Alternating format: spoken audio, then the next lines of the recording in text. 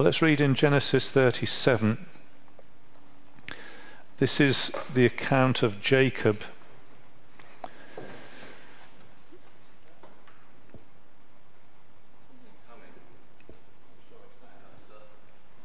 It's outside.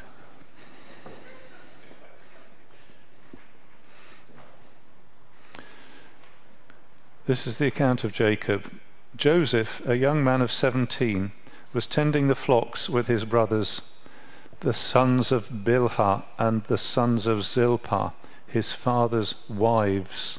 Notice the plural. And he brought their father a bad report about them. Now Israel loved Joseph more than any of his other sons. Little exclamation mark there in the text, perhaps. Because he had been born to him in his old age, and he made him a richly ornamented robe for him. When his brothers saw that their father loved him more than any of them, they hated him and could not speak a kind word to him. Joseph had a dream, and when he told it to his brothers, they hated him all the more. He said to them, "Listen to this dream I've had. We were binding sheaves of corn out in the field when suddenly my sheaf rose and stood upright, while your sheaves gathered round mine and bowed down to it." His brothers said to him, "Do you intend to reign over us? Will you actually rule us?" And they hated him all the more because of his dream and what he had said. And then he had another dream, and he told it to his brothers. "Listen," he said, "I had another dream, and this time the sun and moon and 11 stars were bowing down to me." And when he told his father as well as his brothers, his father rebuked him and said, "What's this dream you've had? Your mother and I and your brothers actually come and bow down to the ground before you?" And his brothers were jealous of him, but his father kept the matter in mind. Now his brothers had gone to graze his father's flocks near Shechem, and Israel said to Joseph, "As you know, your brothers are grazing the flocks near Shechem. Come, I'm going to send you to them." "Very well," he replied. So he said to him, "Go and see if all is well with your brothers and with the flocks, and bring word back to me." Then he sent him off from the valley of Hebron. When Joseph arrived at Shechem, a man found him wandering around in the field and asked him, "What are you looking for?" He said, "I'm looking for my brothers. Can you tell me where they are grazing their flocks?" "Oh, they've moved on from here," the man answered. "I heard them say, 'Let us go to Dothan.'" So Joseph went after his brothers and found them near Dothan. But they saw him in the distance, and before he reached them, they plotted to kill him. "Here comes that dreamer," they said to each other. "Come now, let's kill him and throw him into one of these cisterns and say that a ferocious animal devoured him. Then we'll see what becomes of his dreams." When Reuben heard this, he tried to rescue him from their hands. "Let's not take his life," he said. "Don't shed any blood. Throw him into this cistern here in the desert, but don't lay a hand on him." Reuben said this to rescue him from them and take him back to his father. But when Joseph came to his brothers, they stripped him of his robe, the richly ornamented robe he was wearing, and they took him and threw him into the cistern. Now the cistern was empty.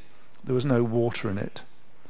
And as they sat down to eat their meal, they looked up and saw a caravan of Ishmaelites coming from Gilead. The camels were loaded with spices, balm and myrrh, and they were on their way to take them down to Egypt. And Judah said to his brothers, "What will we gain if we kill our brother and cover up his blood? Come, let's sell him to the Ishmaelites and not lay our hands on him after all. After all, he is our brother, our own flesh and blood." And his brothers agreed. So when the Midianite merchants came by, his brothers pulled Joseph up out of the cistern and sold him for 20 shekels of silver to the Ishmaelites who took him to Egypt. When Reuben returned to the cistern and saw that Joseph was not there, he tore his clothes. He went back to his brothers and said, "The boy isn't there. Where can I turn now?" And then they got Joseph's robe and slaughtered a goat and dipped the robe in the blood. And they took the ornamented robe back to their father and said, we found this. Examine it. See whether it's your son's robe. And he recognized it and said, it is my son's robe. Some ferocious animal has devoured him. Joseph has surely been torn to pieces. Then Jacob tore his clothes and put on sackcloth and mourned for his son many days. All his sons and daughters came to comfort him, but he refused to be comforted. No, he said, in mourning will I go down to the grave to my son. So his father wept for him. Meanwhile, the Midianites sold Joseph in Egypt to Potiphar, one of Pharaoh's officials, the captain of the guard. What a story. We're thinking about the importance of family in the Bible, and you could hardly find a more dysfunctional family, could you? This is the classic family of the Bible, the 12 tribes, and here they are. Did you notice? There's some wonderful bits of irony in it. I mean, for example, Judah saying, let's not kill him, let's sell him. I mean, he is our brother. He's our brother, so we'll sell him. And did you notice all the bit about hating at the beginning? Families are supposed to be loving places, aren't they? But this family, it says they hated him for this, and they hated him for that, and then they hated him more, and then they still hated him, and then they were jealous of him. So interesting take on family in the Bible. Well, let's have a look at this subject together and see what we think. Let's pray. Father in heaven, you are the Father from whom every family in heaven and earth is named, and as we begin to think about this subject, we pray that you will draw near to us and make this a matter of wonder and a matter of help and a matter of encouragement, and we pray that you would do us good as we meditate in your word this evening, for Jesus' sake. Amen.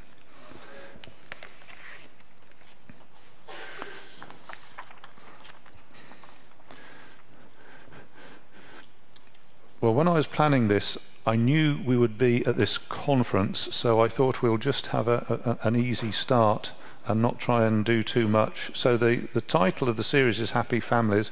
I thought we would just look sort of generally this evening at what does the Bible say about families and upbringing.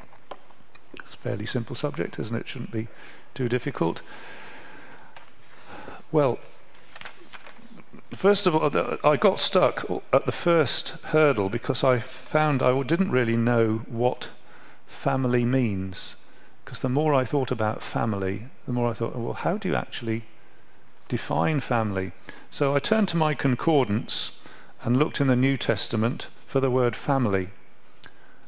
If you think if it's an important subject, it would be mentioned using that word. Any suggestions as to how many times the word family occurs in the New Testament?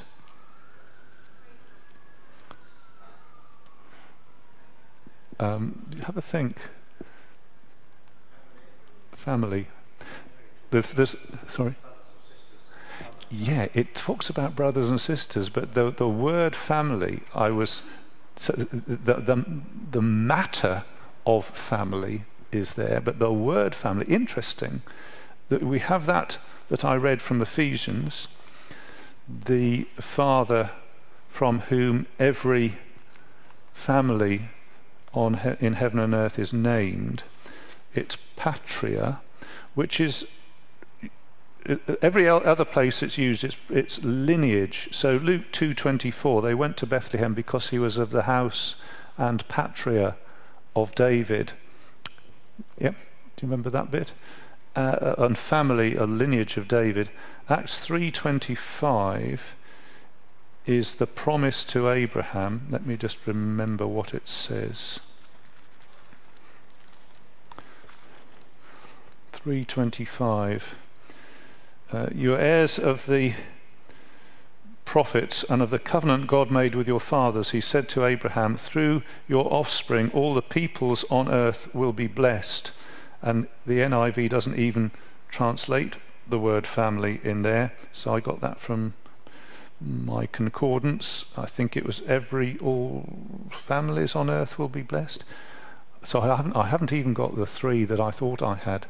Patria is used 3 times, and one time it's used family, and that's the only translation I could find of family. So one feels the rug being pulled from under one's feet. What do you? I've had a go at trying to think, what do we mean by family? So I thought it is a social group linked across generations. So I think you'd have a generational thing in family.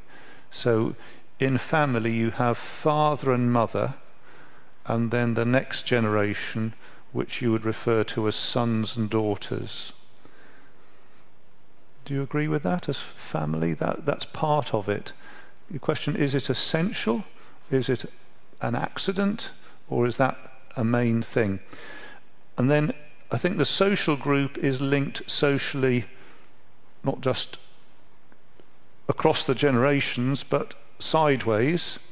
So in family you have brother and sister, brothers and sisters who relate to one another in the same generation, and you can add to that cousins and all the other things that confuse me, cousins, second cousins, however many cousins you can have. And then you also have in family husband and wife, so they're not related across the generations, they are down the generations, they're related in the same generation. Now, does that get us going? Does that say everything? Is that missing something out? What do you think? Is that a helpful idea about what we mean by family? Okay, so grandparents would mean that you have another generation, so you could have multiple generations. Yeah, I'll pop that up in a minute, so hold that thought. Yeah. So if somebody said, what do you mean by family?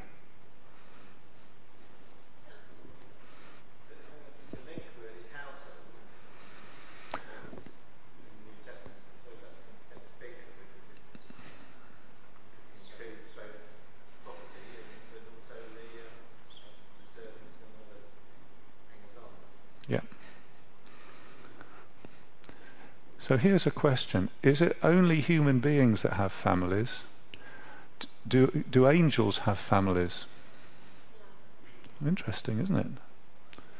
We'll come to that text in a minute. So here's a thought. So people nowadays, it's fashionable, instead of saying church, to say church family. Is that a fair use? Because you don't have a reproductive relation down the church necessarily, do you? Through? Okay. Yeah. Okay. So is that saying that for it to be a church family, that some of the people there have got to be the ones through whom other people were born again? Right. Okay. So what I'm thinking is, when we say church family, this bit here, that idea which you all sort of sat and said, yeah, that seems to make sense, it doesn't seem to it doesn't apply in that shape and form, does it?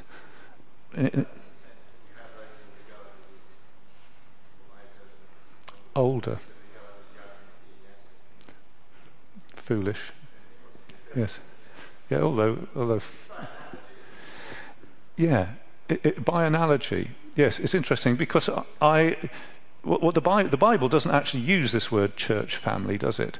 This is my theory, is that Anglicans use this because church, they tend to use church to mean the building, St Ebbe's Church and All Saints Church, they mean the building, so they've got to make another way of distinguishing it distinguishing the people, so they say church family. I don't really see why we have to do this, but the Bible talks about church and is quite happy to do that.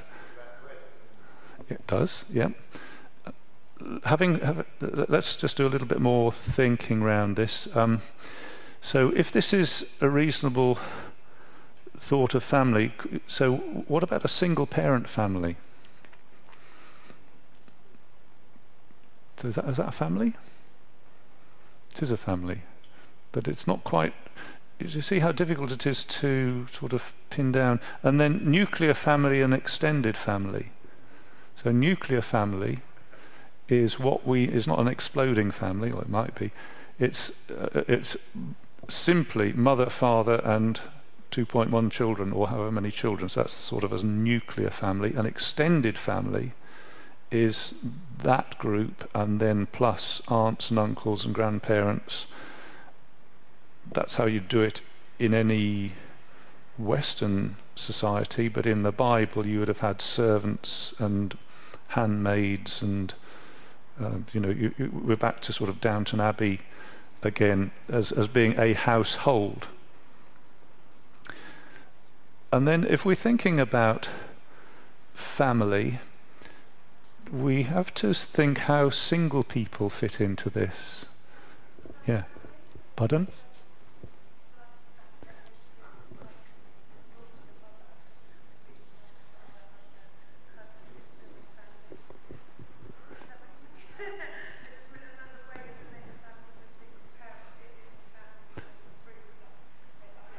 Yeah, because there's a generation thing, isn't there? Yeah, yeah. Was that what you mean? Yes, yes, yeah. So it's interesting that with a single parent family, same with family, because there's a generation thing. Though in a church family, it's only by analogy. So, yeah. Do you see why it's not such a straightforward thought as I thought it might be? So there's something about what we mean by family. I think it's worth pondering before we dive into, say, what parents ought to do, or husbands ought to do, or wives ought to do, just to try and put it in a context of how the Bible fits all this together. So here's some thoughts now, putting it in a bigger context. Family. Is there anything in God himself which links to family? Yeah, God is. He says, you're to think of me as Father, Son, and Holy Spirit. Now that seems to me to have some links with family, doesn't it? You've got that idea of generation, father and son, a relationship like father and son that we have in the human race. So there's something there, isn't there, about family? It's not father, mother, son, and it's not father, son, and daughter. It's father, son, spirit. But there's something there. Do you agree with me? There's something that is linking with the idea of family as we humanly understand it. And let's look at Genesis 1:26 and 20 to 28. I think there's something fundamental here about humankind and the way we are made. Genesis 1:26 to 28. Genesis 1:26 to 28. So please could Maria read that out to us in a nice loud voice. Then God said, let us make man in our likeness, and let them rule over the fish of the sea and the birds of the air, over the livestock, over all the earth, and over all the creatures that move along the ground.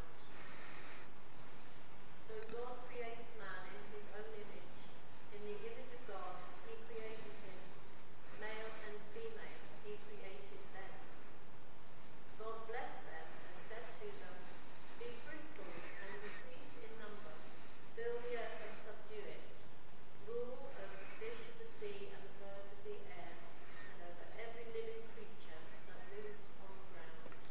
Thank you very much. Now, is there anything in that text which speaks about this matter which we are calling family? And what does it link with what? Any suggestions?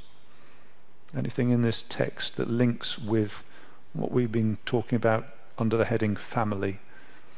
And what links with what? I'm sorry? Parent and child. So how do you get that from the text? Well, because man is made in God's image, Yep. and the child is made in man's image. Is that right? Okay. Yep. Yep. That seems to make sense. Yep. Perhaps one or two things that are a little bit more directly from the text. Male and female. Yeah, the male and femaleness, which is pretty essential to this idea of family, that is linked to God's image, isn't it? It says God created man in his own image. In the image of God he created him, male and female he created them. So in some way the maleness and femaleness is associated with being in the image of God. Now don't ask me how, because I don't think I know, but there's something that links to the image of God in maleness and femaleness. So I think that there's something quite fundamental there. Any other things about family? So we haven't just got male and female, have we? We've got more than that going on in this text. Thank you. Fruitfulness. Verse 28, be fruitful and increase in number. That's reproduction, isn't it? That is male and female, and from male and female come the next generation. So this is part of what God told humankind to do, to produce children. So that's a family thing, isn't it? Now I think those are the things I spotted. Does anybody want to spot anything else before we move on? I think those are the main things.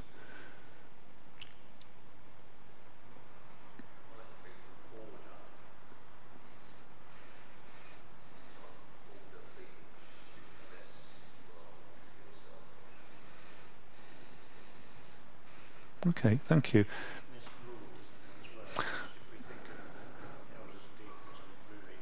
Yep. Yep. Yes, this matter of ruling. Yeah, I suppose from the text it's not clear whether it involves ruling as lots of individuals, or ruling as a nation, or ruling as nuclear families. But yeah, certainly ruling, and that comes back to the idea of a creation of order. And Genesis is about order, isn't it? It's about putting things into compartments, or making separations between things that are different. I mean, Genesis 1, God makes the world by separating things. He separates light from darkness, and the waters above from the waters on beneath, and the water and the dry land. God's always separating things out and producing order where there was just some sort of jumble. So yes, I think we've got something. I don't think you could dogmatically prove that from the text, but you've got that sort of idea. Let's move on to Genesis 17, 3-6. So now we're getting from creation into the way of redemption.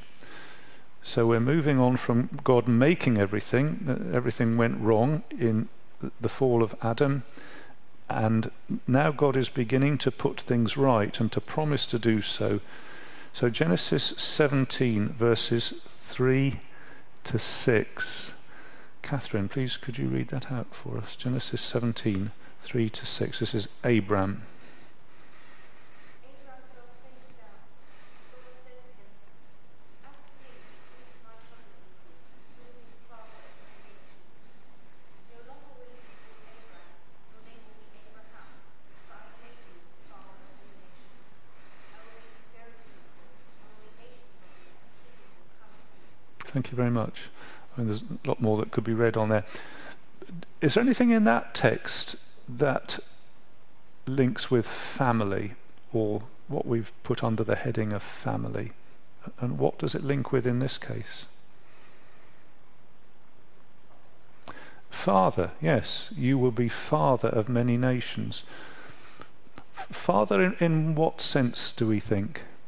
Because we know this, we know how the story goes on. Father in what sense? Sorry? A patriarch, yes?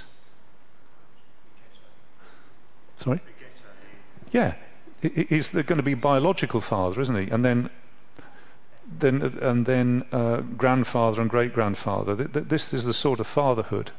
So there's a family thing going on here, isn't there? And do you remember there's a lot hangs on whether Abraham and Sarah can actually biologically produce offspring. And that turns out to be a considerable test of faith, because that's what's involved. So fatherhood, father and motherhood, having a son, is very much part of this Abrahamic promise. Yes, do we agree with that? Sorry? Fruitfulness, yes, I will make you very fruitful. I will make nations come of you, and kings will come from you. So it's talking about down the generations. And if you think about it, the whole plan of redemption is locked into, perhaps I ought to be, well, it seems to be pretty much locked into biological reproduction. Yeah? If Abraham were to be a single chap, and if he weren't married, then this promise would not possibly be fulfilled. Yeah? It depends on his having children, and then his children having children, and so on. Yeah? Do you remember the thing about Tamar? Do you remember? It's actually it's not actually in the next chapter, is it? It's, which one is it? 38.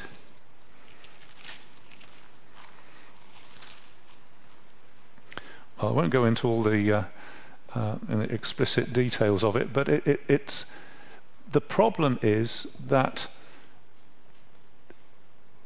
it doesn't happen for her to fulfill this biological mandate to produce children, and that is the thing that she objects to, because the fulfillment of God's promise of the Christ is tied into family, the family of Abraham, the generations, the marital relations, the children and grandchildren, and so on. Yeah? So when we're talking about the Old Testament, and specifically covenant, that's the word that's used, was it not? Genesis 17, this is my covenant. The method by which the covenant propagates and develops and proceeds is through family, through reproduction, as I've just said. And when you bear that in mind and you read the Old Testament, no wonder there is such an emphasis on parents teaching their children. No wonder there is such an emphasis on the importance of having children, because at some point the Christ is going to come, and he will come in this biological fashion. Am I right? And you think about that, that's locked into the way the old covenant, or the Abrahamic covenant, functions. But I would like to suggest that in the New Testament there is a radical change. It's not an utter and complete change, but it does go to the roots, because in the New Testament it is possible to be a covenant member non-biologically. John 1:12 12 and 13, you might even be able to guess what these verses say without reading them, but let's read them anyway. John 1 verses 12 and 13. So what I'm saying is, if you think about the way the Old Testament goes down through history, it's tied to biology. But if you think away the New Testament goes on through history, it's not tied to biology. I mean, it can include biology, do you see what I'm saying? But not necessarily. So because John 1, 12 and 13 says this, which Brenda, please, could you read to us?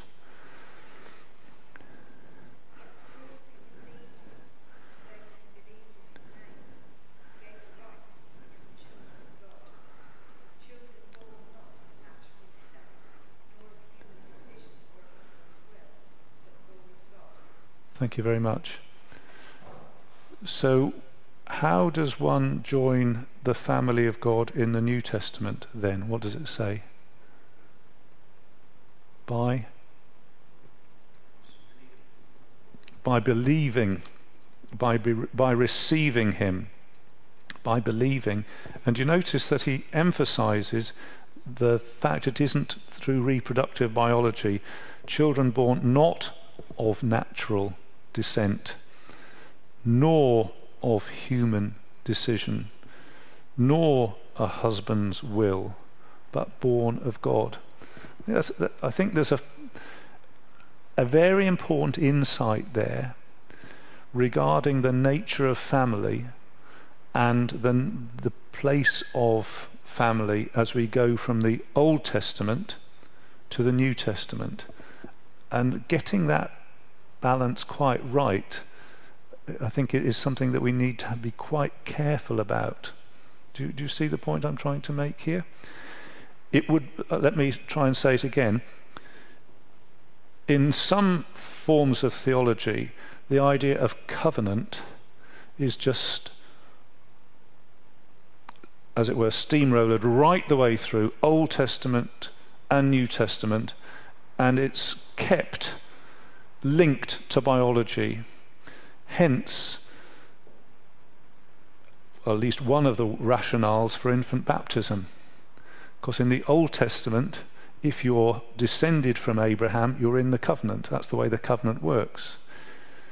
And so infant Baptists say, well, if you're descended from Christians, you're in the covenant because it must work the same way. But actually the Bible doesn't say that, does it? It says that way you enter the covenant, the Abrahamic covenant in the New Testament, is by receiving Christ and by faith.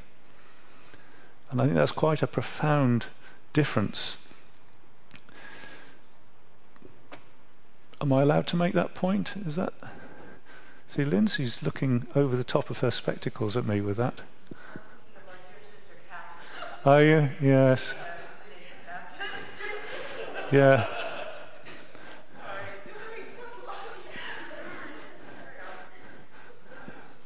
I shall. I shall. And I won't care how embarrassing I make it for.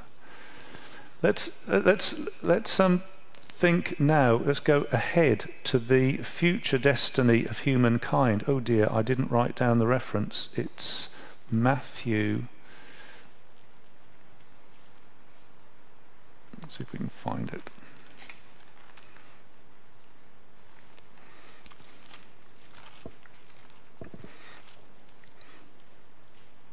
Matthew 22. Matthew 22. Matthew 22, 29. Let's do 29 to 32. Matthew 22, verses 29 to 32. Perhaps Steve could read that for us, please.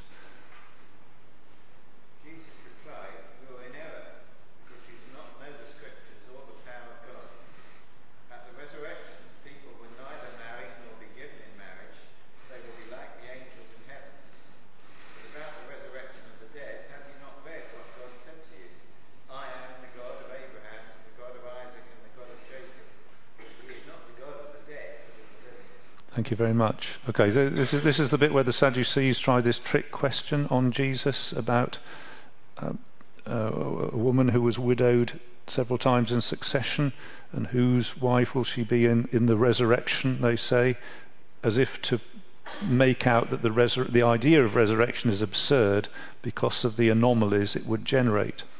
And Jesus says, at the resurrection, people will neither marry nor be given in marriage. They will be like the angels in heaven. So I take this to mean that the future destiny of humankind is that there will still be male and female. There will be maleness and femaleness, because that went back to being in the image of God. But the expression of that in reproductive terms will no longer apply. And that's a bit of a difficult thing to get your head round, isn't it? Because, come back at me in a moment, but let me just express the thought again, that in the resurrection, if you're a Christian believing brother, you will still, in your resurrected body and resurrected makeup, have the characteristics of maleness, and I think that is more than just physiology. It is to do quite deeply in character and personality.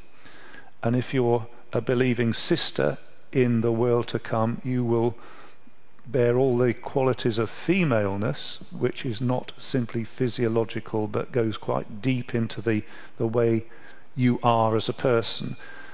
Those things will remain, but there will not be reproductive relationships or activity. Will be like the angels in heaven. I think that's what it's saying. Anybody want to come back to me on that?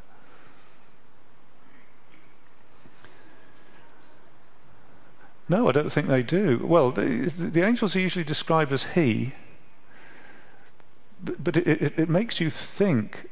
Wait a minute, let me start that sentence again.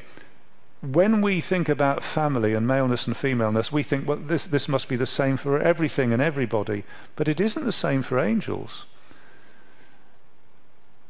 So we're perhaps overlooking what a rich gift we have, because it isn't just to be taken for granted, as it were. Not every creature that God has created has maleness and femaleness. Angels apparently don't. Interesting, isn't it? Angels don't have, we couldn't, if we were angels doing this Bible study, we would have nothing to talk about, because angels don't do family, apparently. So I thought those were at least some points that we could anchor to. God himself is Father and Son, so it's not an arbitrary, pointless thing. It links back to God. The human mandate was to be fruitful and multiply, which involves reproduction. God's promises in the Old Testament are propagate through history, through family. And yet there is a change in the New Testament. Now, whether you want to say it's totally radical or partly or something, but there is a change in the New Testament. And the future destiny of humankind will still be human, but family won't carry on in the same way as it does in this part of the human story. Okay? So, a few things to think about there. So let's put those on the back burner. And I had two questions that I thought we would address. And they're these. Number one, my family really messed me up. And number two, I put these into the mouths of young people. We'll do better than our parents and not make the mistakes they made. So I thought we'll have a look at those two things. Let me be honest, I ran out of time with the second one, so we'll really only look at the first one.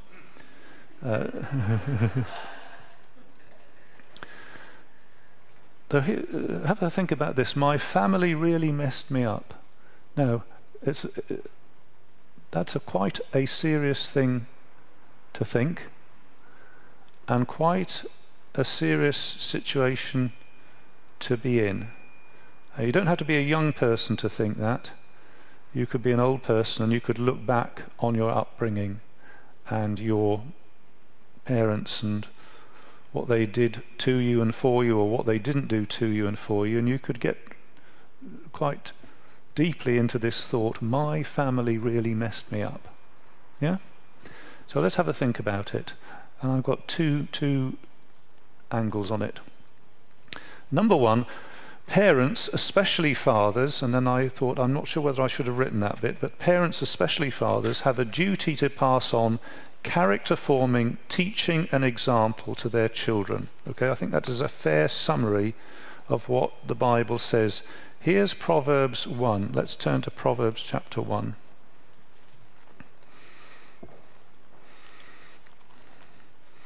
So you might say, he's gone to the Old Testament, but he said that children and parents was a different thing in the Old Testament. I'm going to say I still think this is valid. Proverbs 1, 8 and 9. How does Proverbs speak? Okay, well let's hear what Proverbs says. Proverbs 1, 8 and 9. Now, would Ray like to take this one for us? Proverbs 1, 8 and 9. Listen, my son, to your father's instruction. Do not forsake your mother's teaching. They will be a garland to grace your head and a chain to adorn your neck. Thank you. Interesting the way that Proverbs speaks here. It speaks in terms of a parent addressing a child. Now, I know that I said especially fathers, and this text doesn't bear that out because it says father's instruction and mother's teaching. But just the fact that this is how it speaks seems to me a significant thing. Let's look at chapter 4, verses 1 to 9. Chapter 4, verses 1 to 9. This one does speak in terms of father and doesn't particularly use mother. But see what it says about the value and the role of, well, what's put in terms of a father's instruction. So Roger, could you do this one for us, please? Proverbs 4, verses 1 to 9. Listen, my sons, to a father's instruction. Pay attention and gain understanding. I give you statutes learning, so do not forsake my teaching. When I was a boy in my father's house, still tender, and an only child of my mother, he taught me and said, lay hold of my words with all your heart, keep my commands, and you will live. Get wisdom, get understanding. Do not forget my words or swerve from them. Do not forsake wisdom, and she will protect you. Love her, and she will watch over you. Wisdom is supreme, therefore get wisdom. Though it costs all you have, get understanding. Esteem her, and she will exalt you. Praise her, and she will honor you.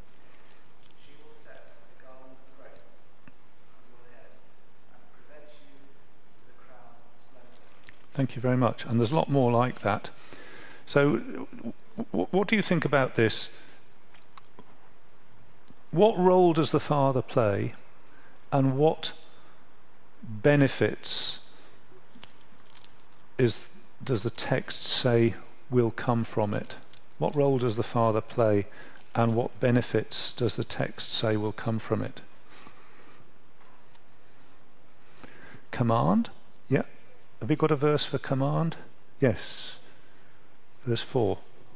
Yep, commands. And you will live. So you've got there what the father does, he issues commands, and you've got the benefit, you will live. So that's quite a strong statement, isn't it? Life and death. If you keep my commands, you will live. Yep. Anybody want to add to that? What role does the father play, and what benefits does the text promise?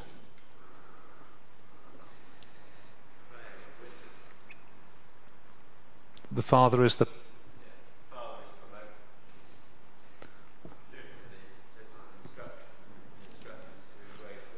yeah.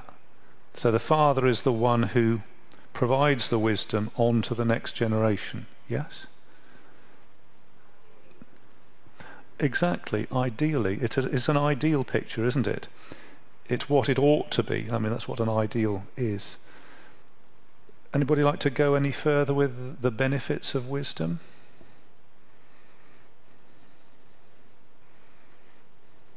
Verse 6. Protection, yeah. Protection, security, she will watch over you. So he's saying that if you accept this instruction, there will be a protective element in your life. There will be a guidance element which presumably would not be there unless this instruction comes and it's received. Does that make sense? I mean, the whole thing that Proverbs is saying is that wisdom works. It doesn't work in a sort of guaranteed 100% time because this world is too twisted for that. But it does work. If you accept the wisdom and live by it, there is protection, there is life. You are preserved from all sorts of folly and damage that you might otherwise run into. I mean, that's what it's saying. Gain understanding, yes. Gain understanding. Get understanding. Gain understanding. So you might say, well, it's not literally a father, it's just the way that this bit of the Bible is speaking. And then I would say, well, it's interesting that this is the way this bit of the Bible chooses to speak, so presumably it must be relating it to something that is wholesome anyway. So I'm saying that parents, and from this sort of text, especially fathers, have a duty to pass on character-forming teaching and example to their children. So this is saying that upbringing, let's sort of enlarge a little bit, upbringing really helps, really makes a difference. And I've put, if this is lacking, then it is lacking. And I think the Bible would say that, that parents have a very positive responsibility. They can do something helpful for their children, and that's what they do. If they don't do it, then it isn't done. And the child, in a sense, lacks that protection and lacks that guidance. Does that make sense? So, pardon?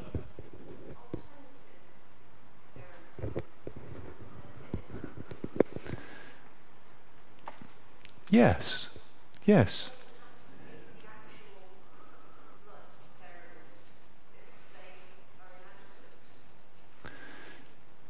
Yeah, as we're saying, this is the ideal. Sometimes the ideal doesn't happen. If it doesn't happen, it can be compensated for. It might not be, but it could be. There might be other people, as you say, who are in a parent-like role. I mean, school teachers come to mind, what we would nowadays call mentors, family friends, uncles, maybe even grandparents. But there is that role which does do something. And if it isn't there, then something is lacking. Yeah.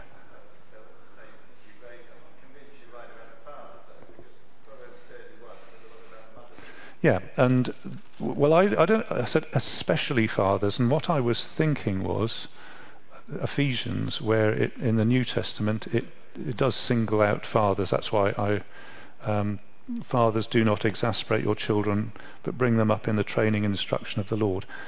It's not that mothers can't do this, and it's not that other people can't do this, but the ideal seems to present a particular balance towards father as being a key person in this.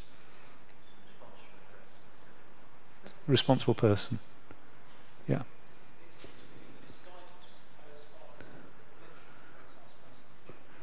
Sorry?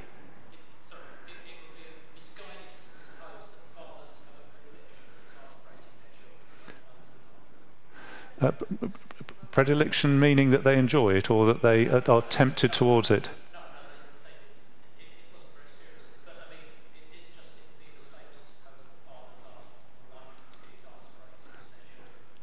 Yeah, yes. I mean, I was with the Ephesians one that we had referred to. Well, this was sort of off-piste for the references that I'd mentioned. I suppose Paul says it there because once you start saying train and teach, you perhaps also need to put in a caveat to say, but make sure you don't press it too far while you're doing that, because you can overdo it and it becomes counterproductive. I think that's probably the sort of thing he's talking about.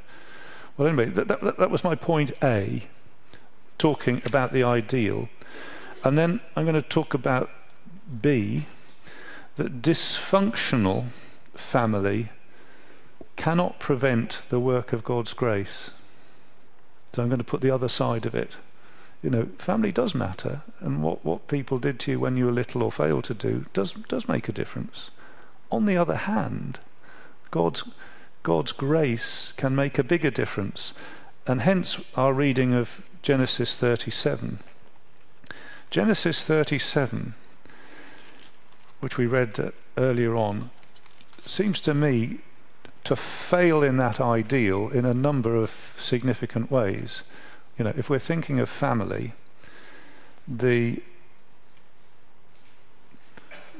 father, or I don't know, well, he seems to be rather out of touch with his family. He doesn't seem to be providing them with guidance. He hasn't set a good example. You notice that he had multiple wives. And you think about the Old Testament, you know, lots of people have multiple wives. So our idea of family gets shot to pieces fairly quickly if you look in the Old Testament. The multiple wives thing never gets a good press. It always leads to problems. And here we're Genesis 37 verse 3. Now Israel loved Joseph more than any of his other sons because he'd been born to him in old age. So you get favoritism. And there was favoritism between Joseph and his wives. Genesis 30 verses 1 and 2. Rachel saw that she was not bearing Jacob any children. She became jealous of her sister. So she said to Jacob, "Give me children or I die." And Jacob became angry with her and said, "Am I in the place of God who has kept you from having children?" And then he went off to do some decorating in the garden shed. Probably the safest place to be. So it's not a happy family. It's a dysfunctional family.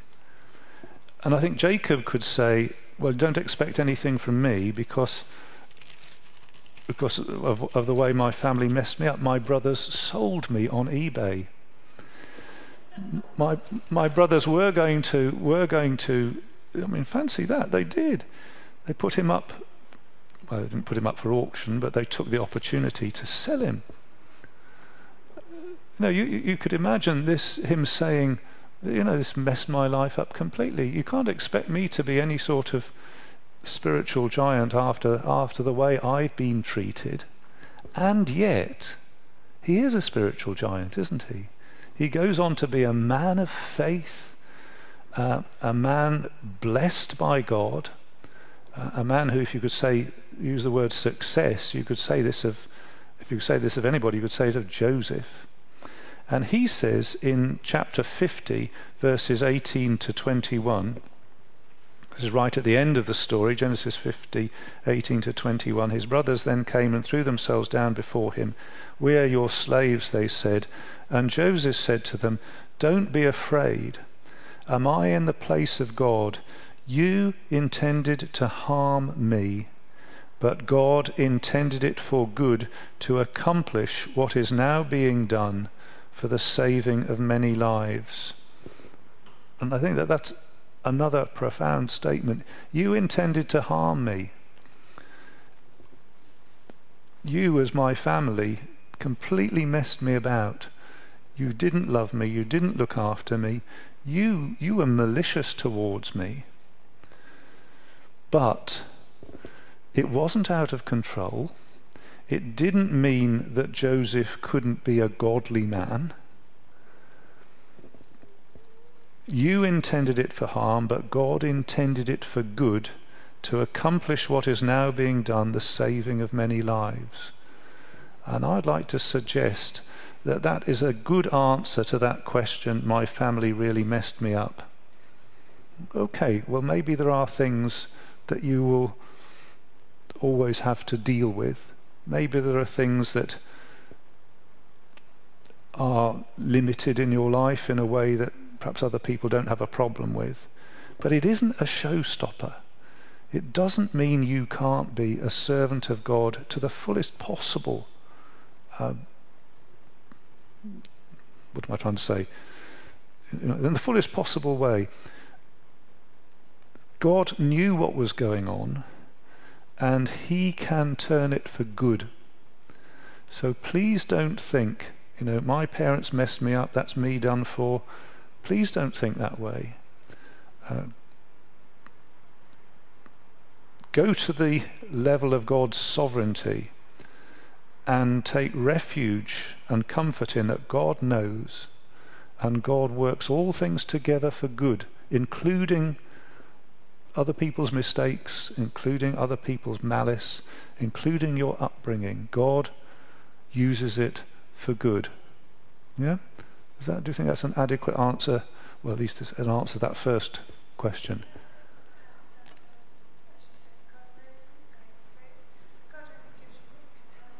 Yeah. Well said. Yes. Do you want to repeat it again? God knows what you're going through. He only gives you what you can handle. Everything happens for a reason. Yeah, everything happens for a reason, although we might not even know what the reason is at this particular moment. Very helpful. Thank you, Archie.